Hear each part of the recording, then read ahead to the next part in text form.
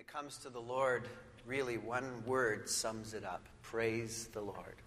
Let's pray.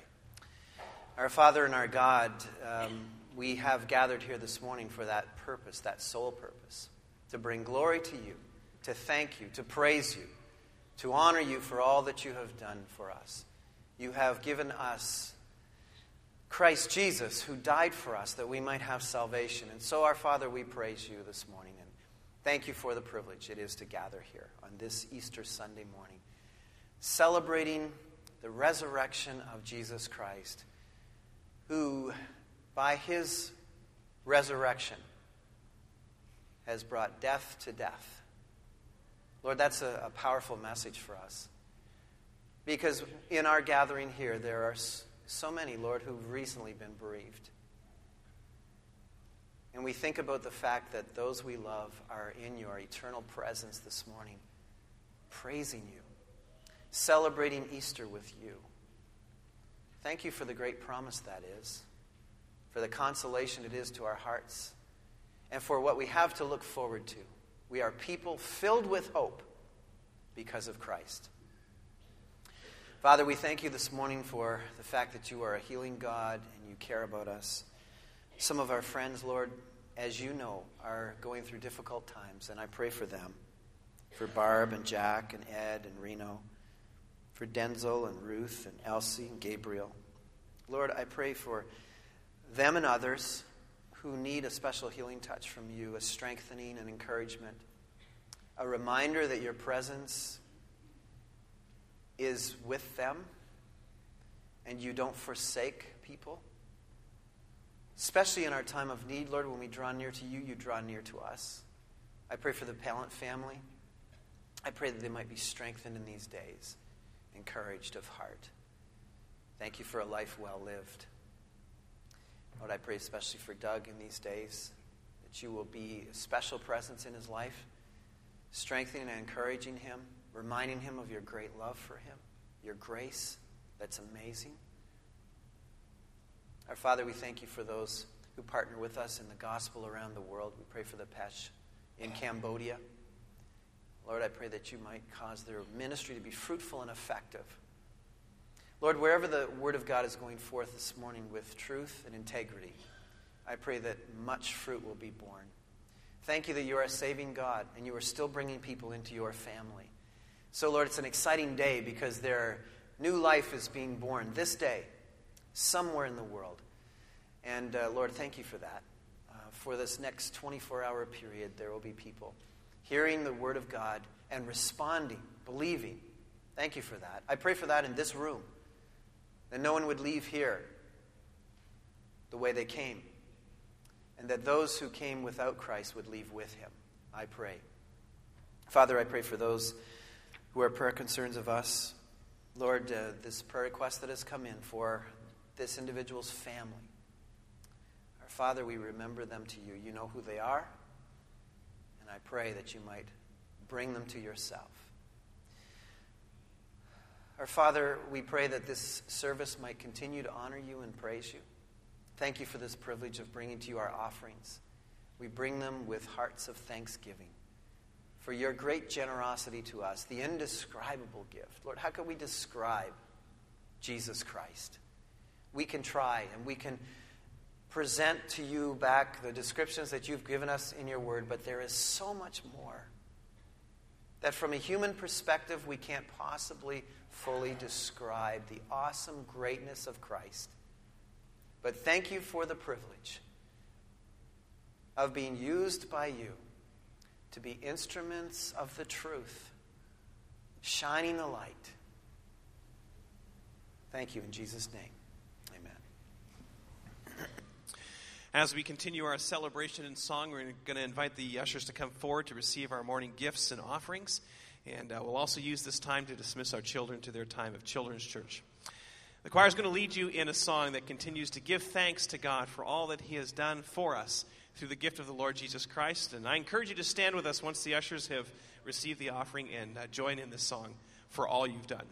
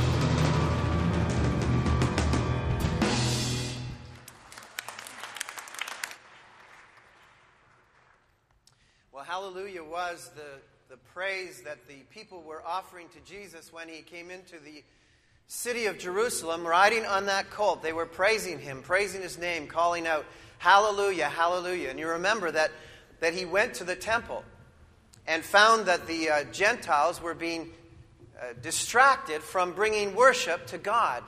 In the court of the Gentiles, the Jews had been basically shutting the Gentiles out from worship.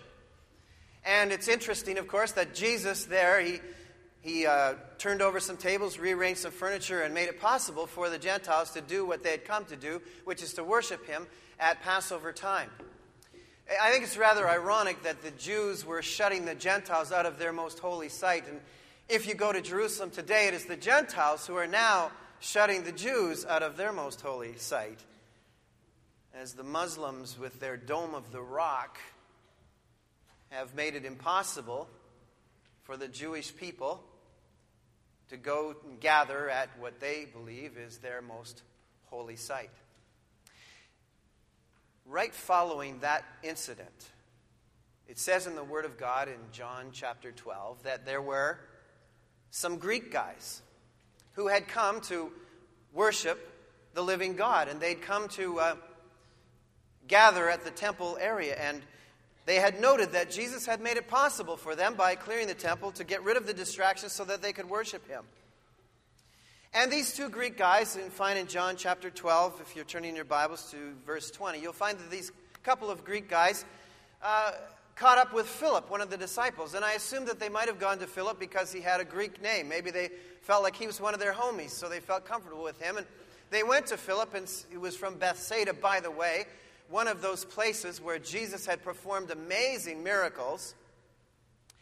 And Philip was from there, and they asked Philip, they said, we want to see Jesus. And it wasn't all that easy just to get to Jesus from Philip, because Jesus had some executive assistants. He had to go through them to get to Jesus. And so Philip went to Andrew and said to Andrew, there's some Greek guys here who want to see Jesus. And so it says in the text that Philip and Andrew went to Jesus and said, there's some Greek guys who want to see you. And then we pick up the text. Jesus replied, the hour has come for the Son of Man to be glorified. I tell you the truth, unless a kernel of wheat falls to the ground, it dies, it remains only a single seed. But if it dies, it produces many seeds. Now you can imagine Philip and Andrew are like looking at each other right now going, what's he saying? The man who loves his life will lose it, while the man who hates his life in this world will keep it for eternal life. Whoever serves me must follow me, and where I am, my servant also will be. My Father will honor the one who serves me. Now my heart is troubled. And what shall I say? Father, save me from this hour. No, it was for this very reason I came to this hour. Father, glorify your name. Then a voice came from heaven. I have glorified it and will glorify it again. The crowd that was there and heard it said it had thundered, but others said an angel had spoken to him. Jesus said, this voice was for your benefit, not mine. Now is the time for judgment on this world. Now the prince of this world will be driven out. And I, when I am lifted up from the earth, will draw all men to myself. He said this to show the kind of death he was going to die. The crowd spoke up. We have heard from the law that Christ will remain forever. So how can you say the Son of Man must be lifted up? Who is this Son of Man? And Philip and Andrew are like, we just asked if like a couple of Greek guys could talk to you. A simple yes would have been okay. I'm guessing, though, that by this time, they become somewhat used to the fact that Jesus regularly surprised them. And we notice that so stunning and so overwhelming were the events that they had been following along with of Jesus, and particularly in these last days, on his last earth days, that in fact the eyewitness report found in verse 16 of this same chapter is this. At first, his disciples did not understand all this. Now, John is writing his gospel memoirs probably in 85 AD as an old man reflecting around 50 years or so after these events had taken place. And he's had all of these years to soak in the Spirit of God and reflect on what had happened, and to peruse also the other Gospels that have been written by this time, and most of the epistles, if not all of them. And so John has all of this body of work, of truth, and the Old Testament scriptures. And he's now reporting, like, we didn't get it. When we were there, for the most part, we saw all these things, and we'd bring a couple of guys to see Jesus, and then he'd go off and saying all this stuff, and we really didn't get it. We didn't understand what it was all about. It's one thing, of course, to be bewildered as some sort of forensic investigator of events that have taken place after the fact, and you go and try and piece together the truth. But these men, these guys, the disciples, they were there all along through all of these events, and they still struggled to understand what had taken place, to comprehend these things. So amazing and marvelous were they. Now, by the way, I want to quickly add that the Gospels are not some fantasy that was dreamed up by a group of individuals who got together to conspire and produce some sort of best-selling book. They, by their own admission, said, we didn't get this stuff. We didn't understand what was going on. This stuff was too amazing for us. These were people who were caught up in the true story. Real-time witness, or eyewitness reporters. That's who they were. With explanatory notes as they reflected later on what had happened compared to the prophecies of what was supposed to happen. Now, I want to tell you that the overwhelming reaction then and now to Jesus' teachings and to Jesus in general is recorded also by John nearer the end of this chapter. He picks it up in verse 37, and he says, even after Jesus had done all of these miraculous signs in their presence, they still would not believe in him. And this, of course, was to fulfill the word of Isaiah the prophet. Lord, who has believed our message, and to whom has the arm of the Lord been revealed? For this reason they could not believe, because, as Isaiah says elsewhere, He, meaning God, has blinded their eyes and deadened their hearts, so they can neither see with their eyes nor understand with their hearts, nor turn, and I would heal them. And the question this morning is, what about you? What about you in the hearing of this word and in the seeing of the realities of these truths? What about you? It's fascinating that when these Greek men showed up, Jesus' response was, the hour has come for the Son of Man to be glorified.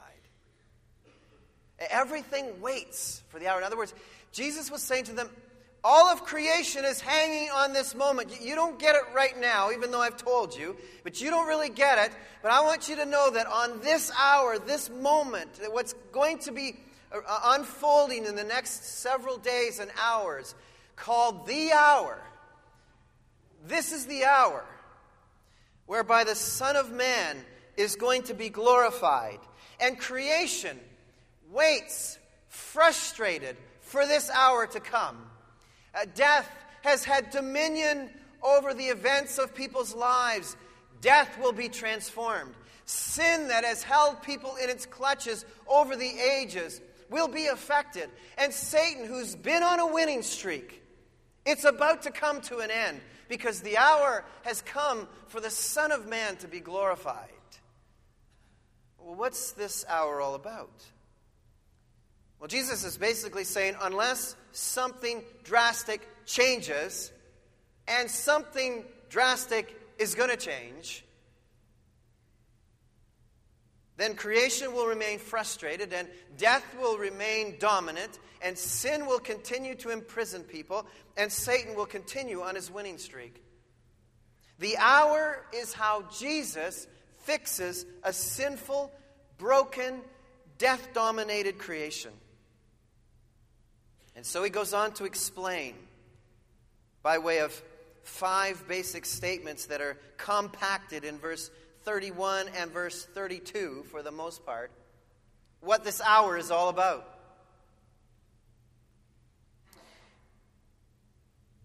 Father,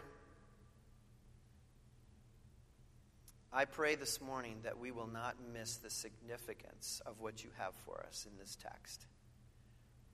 I just want to pause right now because so crucial is the understanding of this truth. That unless the power and presence of your Spirit comes to open up blind eyes and deaf ears and cold hearts, there are people in this room who will not understand and will not believe. But Lord, I know your vision, your heart, is that none would perish. Lord, I ask that nobody would leave this place this morning in a state of lack of understanding, but that people would understand and believe, everyone in this place. I ask this in Jesus' name. Amen. In explaining what this hour is all about, Jesus first of all said in verse 31, now is the time for judgment on this world. It's a time for judgment on this world. It's time to choose, in other words, Jesus said. It's choice time.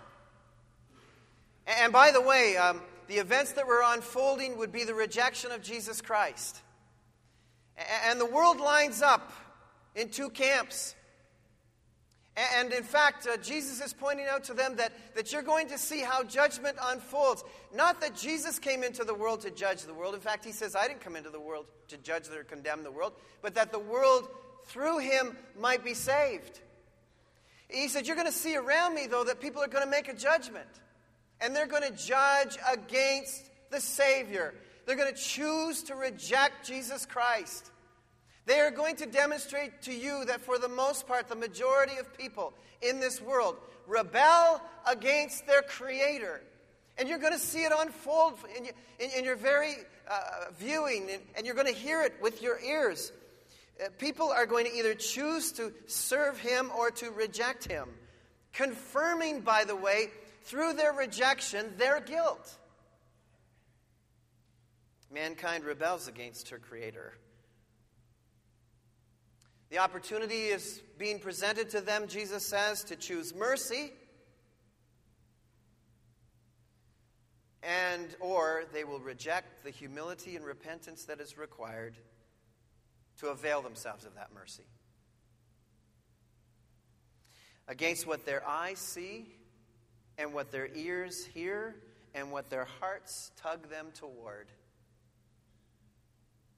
I've been preaching for a lot of years to lots of audiences like this. And I regularly find myself amazed because your eyes see and your ears hear and your hearts are somewhat tugged and you walk away. And people walk away Sunday after Sunday, rejecting the Savior who died for them, who came to offer them eternal life. Jesus said, now is the time for judgment on this world. Choose. Choose you this day who you will follow. But then there are those who recognize Him. There are those who see Him with their eyes and hear Him with their ears and receive Him with their hearts and say, I know who He is. I know who this Jesus is. He's the Son of God. He's the very living God. He's the Creator. He's the Savior. He died for my sins, and I believe in Him, and I receive Him. To them who received Him, they gave the right to become children of God. He says, not only is this the time for judgment on the world, but He says, now is the time for the prince of this world to be driven out.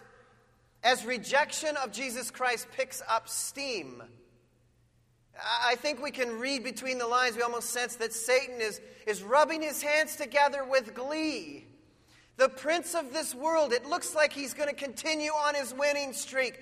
I'm going to crush the one who's claiming to be Messiah. Look at what the people are doing. They're rising up against him.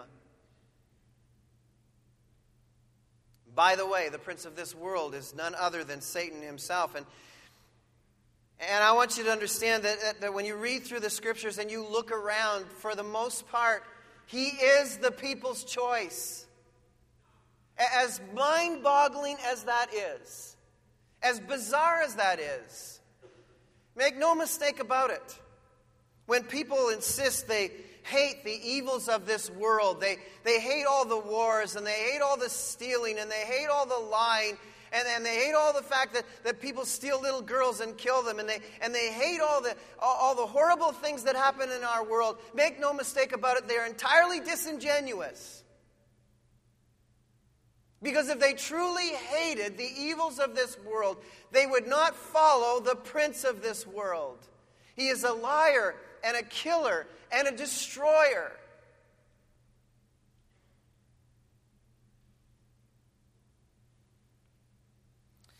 This is the verdict, John says in John chapter 3, verse 19. Light has come into the world, but men love darkness instead of light.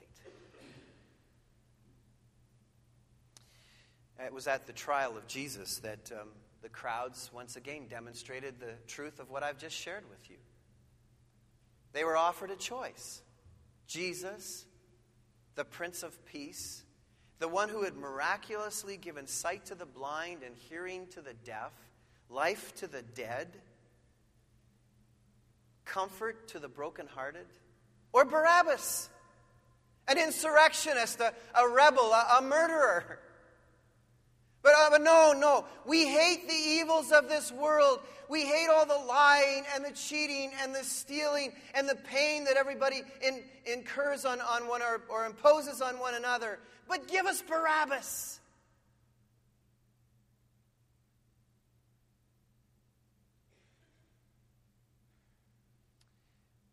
The crowds are illogical. The prince of this world has them in his grip.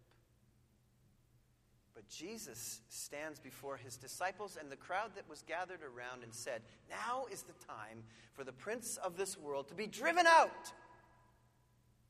His winning streak is coming to an end, coming to an abrupt end. It's the time for his defeat.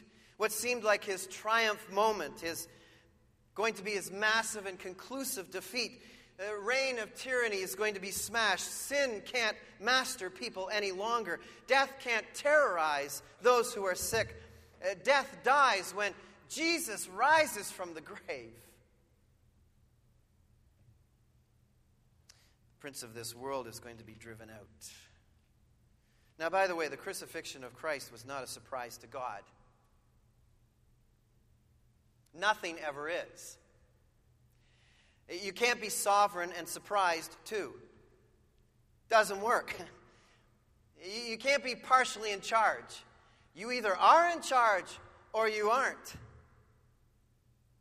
And so when Jesus says that the hour has come for the Son of Man to be glorified, and makes the point that now is the time for judgment on the world, and now the prince of this world is going to be driven out, he says, and when I am lifted up, not if. He didn't stand before his disciples and say, you know what, there's a trial coming up.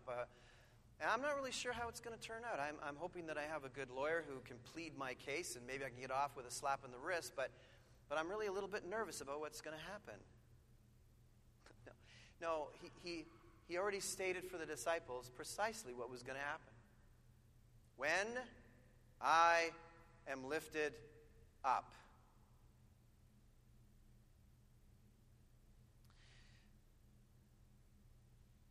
He's reminded of a conversation he had with them on the way to Jerusalem just before the triumphant entry. The other gospel writers, both Matthew, Mark, and Luke, record this, but John chose not to. Jesus on his way to Jerusalem in Matthew chapter 20, verse 18 says, "We are going up to Jerusalem, and the Son of Man will be betrayed to the chief priests and the teachers of the law. They will condemn him to death and will turn him over to the Gentiles to be mocked and flogged and crucified. On the third day, he will be raised to life." How's that for a courtroom transcript? All before the event. There's no surprise to Jesus that he's going to be crucified.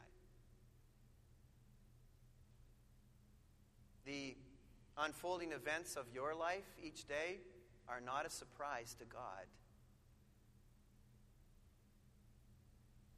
As difficult and painful as many of them are, Jesus is saying in this event, what should I do? My heart's troubled.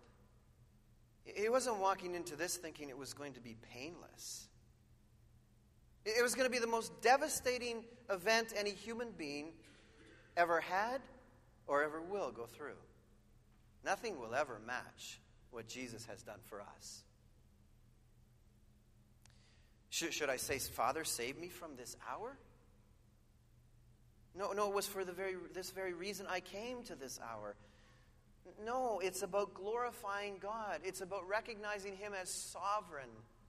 That's what being a follower of Jesus Christ is all about. It's saying no to the idolatry of self in favor of the sovereignty of God, trusting him, believing in him. Jesus says matter-of-factly to them, "When I am lifted up from the earth."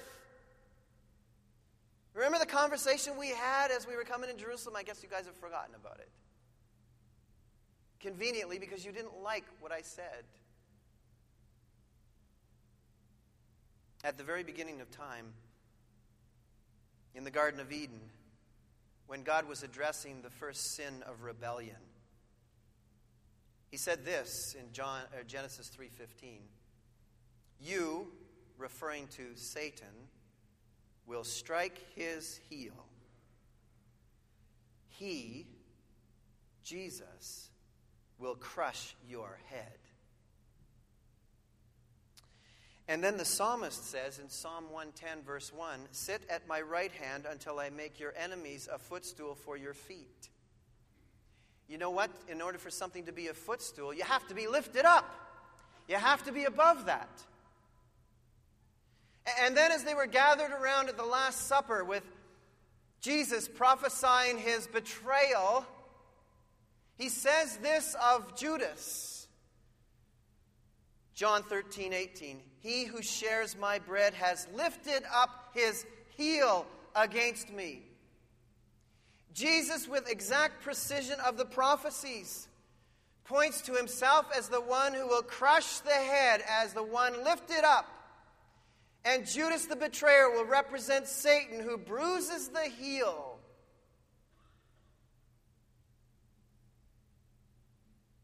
But remember, the guys who were gathered around weren't really getting it, weren't really understanding all of this stuff. And so when they heard the "lifted up from the earth" phrase, the faithful, those who were following Jesus with a passion and were excited about the coming of the Messiah, and the ones coming who said to the triumphal entry, "Hallelujah, the King is coming." Those ones, when they heard this terminology "lifted up," they were thinking about the vanquishing Messiah is here. Rome is toast. That's what they were hearing. And they were excited about it. And why wouldn't they be? In the Messianic prophecies of Isaiah chapter 52, verse 13, it talks about the Messiah being raised and lifted up and highly exalted. And they were ready to get the coronation crown out and get the throne and build it and put him on the throne right then and exalt him to the highest of high. But there were some skeptics in the crowd. Those who didn't believe. They said, "Houston, we've got a problem here." Well, not exactly that way, but here's what they said. Verse 34, "We have heard from the law that the Christ will remain forever. So how can you say the Son of Man must be lifted up? Who is this Son of Man?" Interestingly, the phrase lifted up was a catchphrase that was known to the crowds, referring to crucifixion. They knew when they referred to somebody and said, hey, in a couple of days he's going to be lifted up. They knew what kind of death he was going to die. He wasn't going to be stoned to death. He was going to be crucified to death and lifted up on a cross. That's why John further records that this is how he was explaining his death.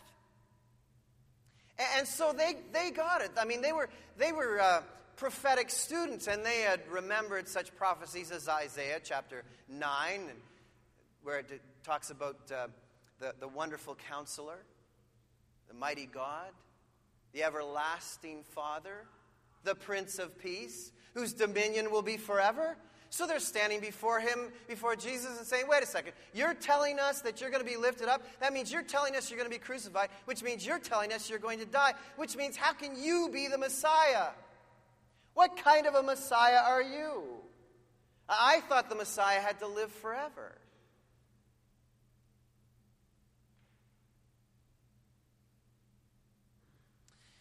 So Jesus gathers these two opinions and says they cover both realities.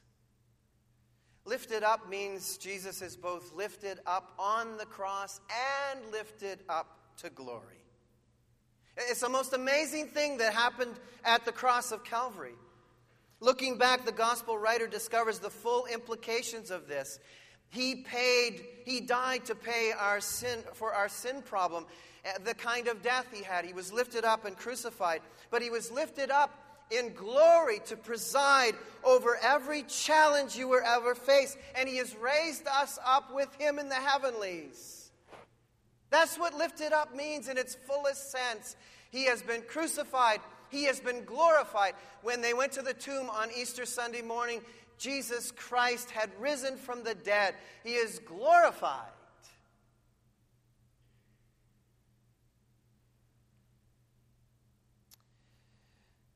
For those who live with him, you will live on top of your challenges. And Jesus said, when this happens, when the Son of Man is lifted up from the earth, the Father will draw all men to him. You see, John had already recorded in John 6:44 that unless the Father draws people to him, they cannot be saved. But the Father will draw people to himself. He has drawn you.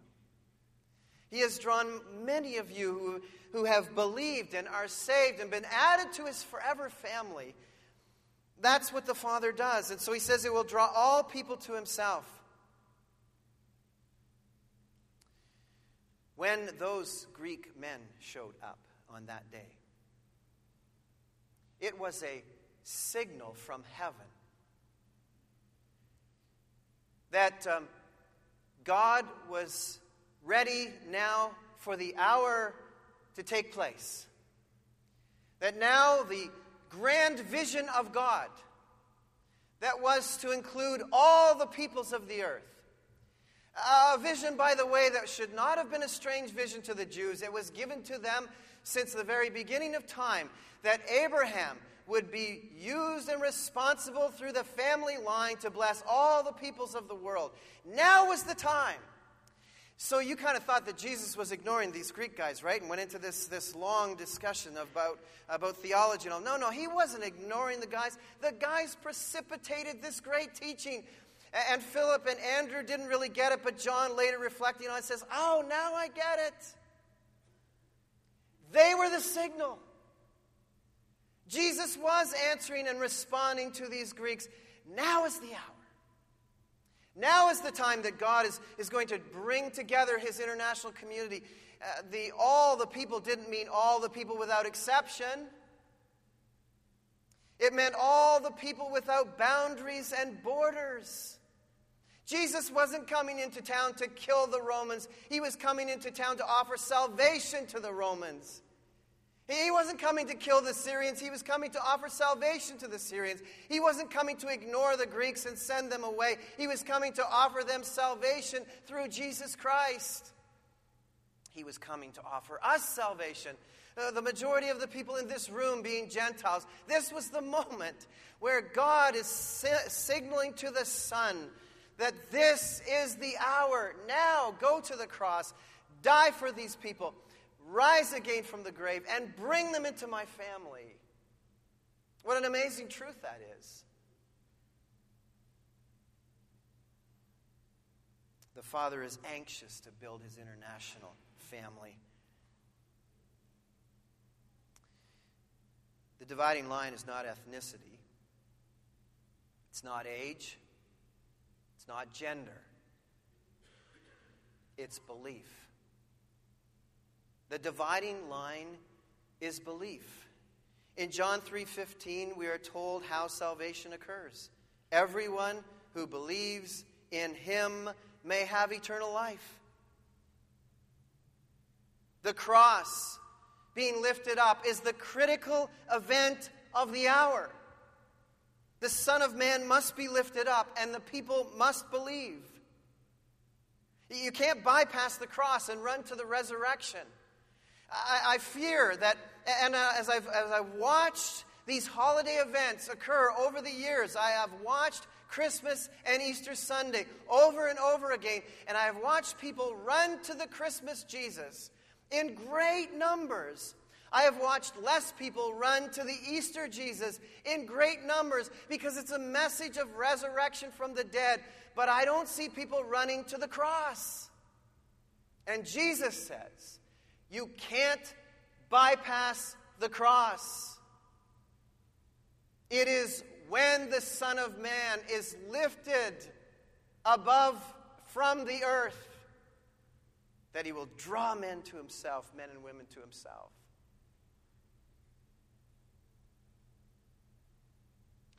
I want to express to you the urgency of the hour this morning. Because our fifth and final picture of this moment is through the description of a word Jesus repeats twice in those two verses. He says, now. Now is the hour. Now is the time. Now is the beginning of the end, and the end of the beginning. Do you realize that once that hour arrived, God's clock, his countdown clock began?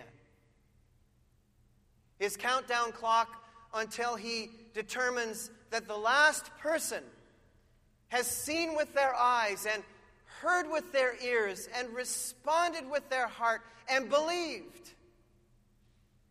And it'll be the end. And then for those of us who long for his appearing and love the Savior, after our 60 or 70 or 80 years or whatever it is, whatever God chooses, the end for us becomes the beginning. That's the grand message of salvation.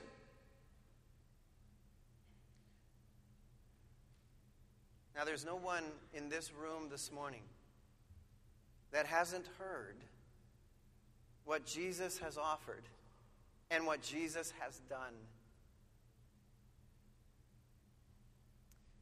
What kind of a now moment is this going to be for you? Is this a celebration because you are a child of God and you just come to glorify him and praise him? And what a wonderful thing that is. But is this another Easter Sunday where you have arrived without Christ, trying to live life on your own?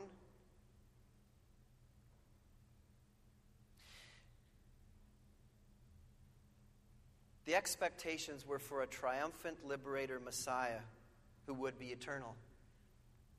Nobody connected the dots to a cross. Crosses kill people. They kill eternal messiahs. John, the gospel writer in John chapter 2:22, recognized that, and he said this: after he was raised from the dead, his disciples recalled what he said. Then they believed Jesus Christ is risen from the grave. He went to the cross to die for your sins. He paid the penalty that should have been yours. He went into the grave. On the third day, he rose from the grave. He was witnessed to by these people. They saw him. 500 other witnesses saw that Jesus Christ was a risen Christ. And it says in the text, we didn't get it, but when we saw Jesus, we believed. Would you believe this morning? Would you believe?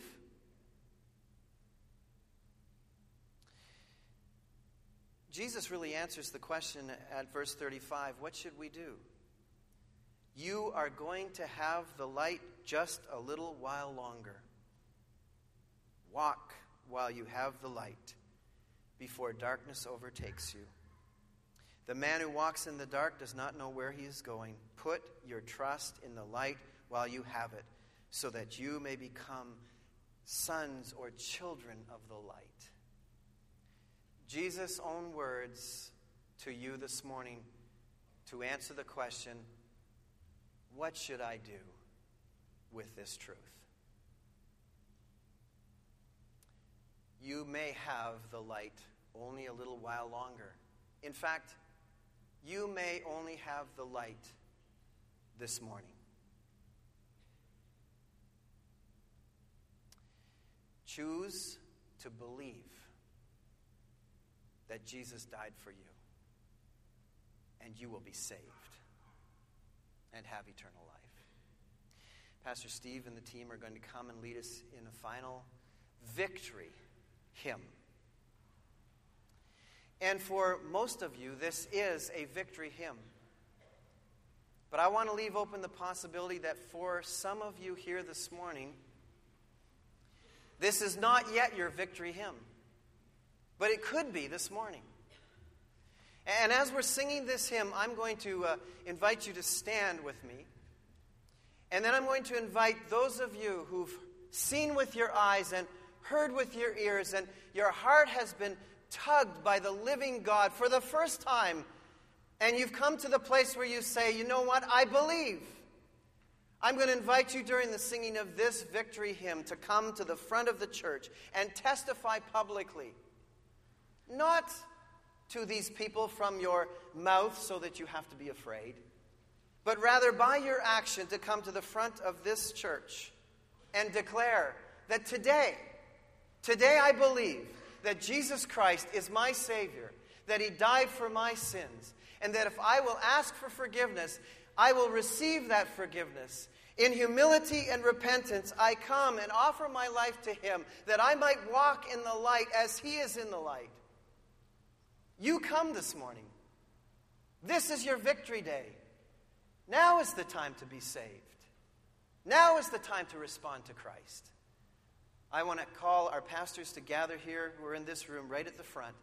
You come while we sing this hymn. You come to the front and demonstrate your belief in Jesus Christ as your Savior. And this song will be your victory song. And for those of you who love Him with all of your hearts, sing this like it is a victory hymn from your hearts. Let's sing, shall we?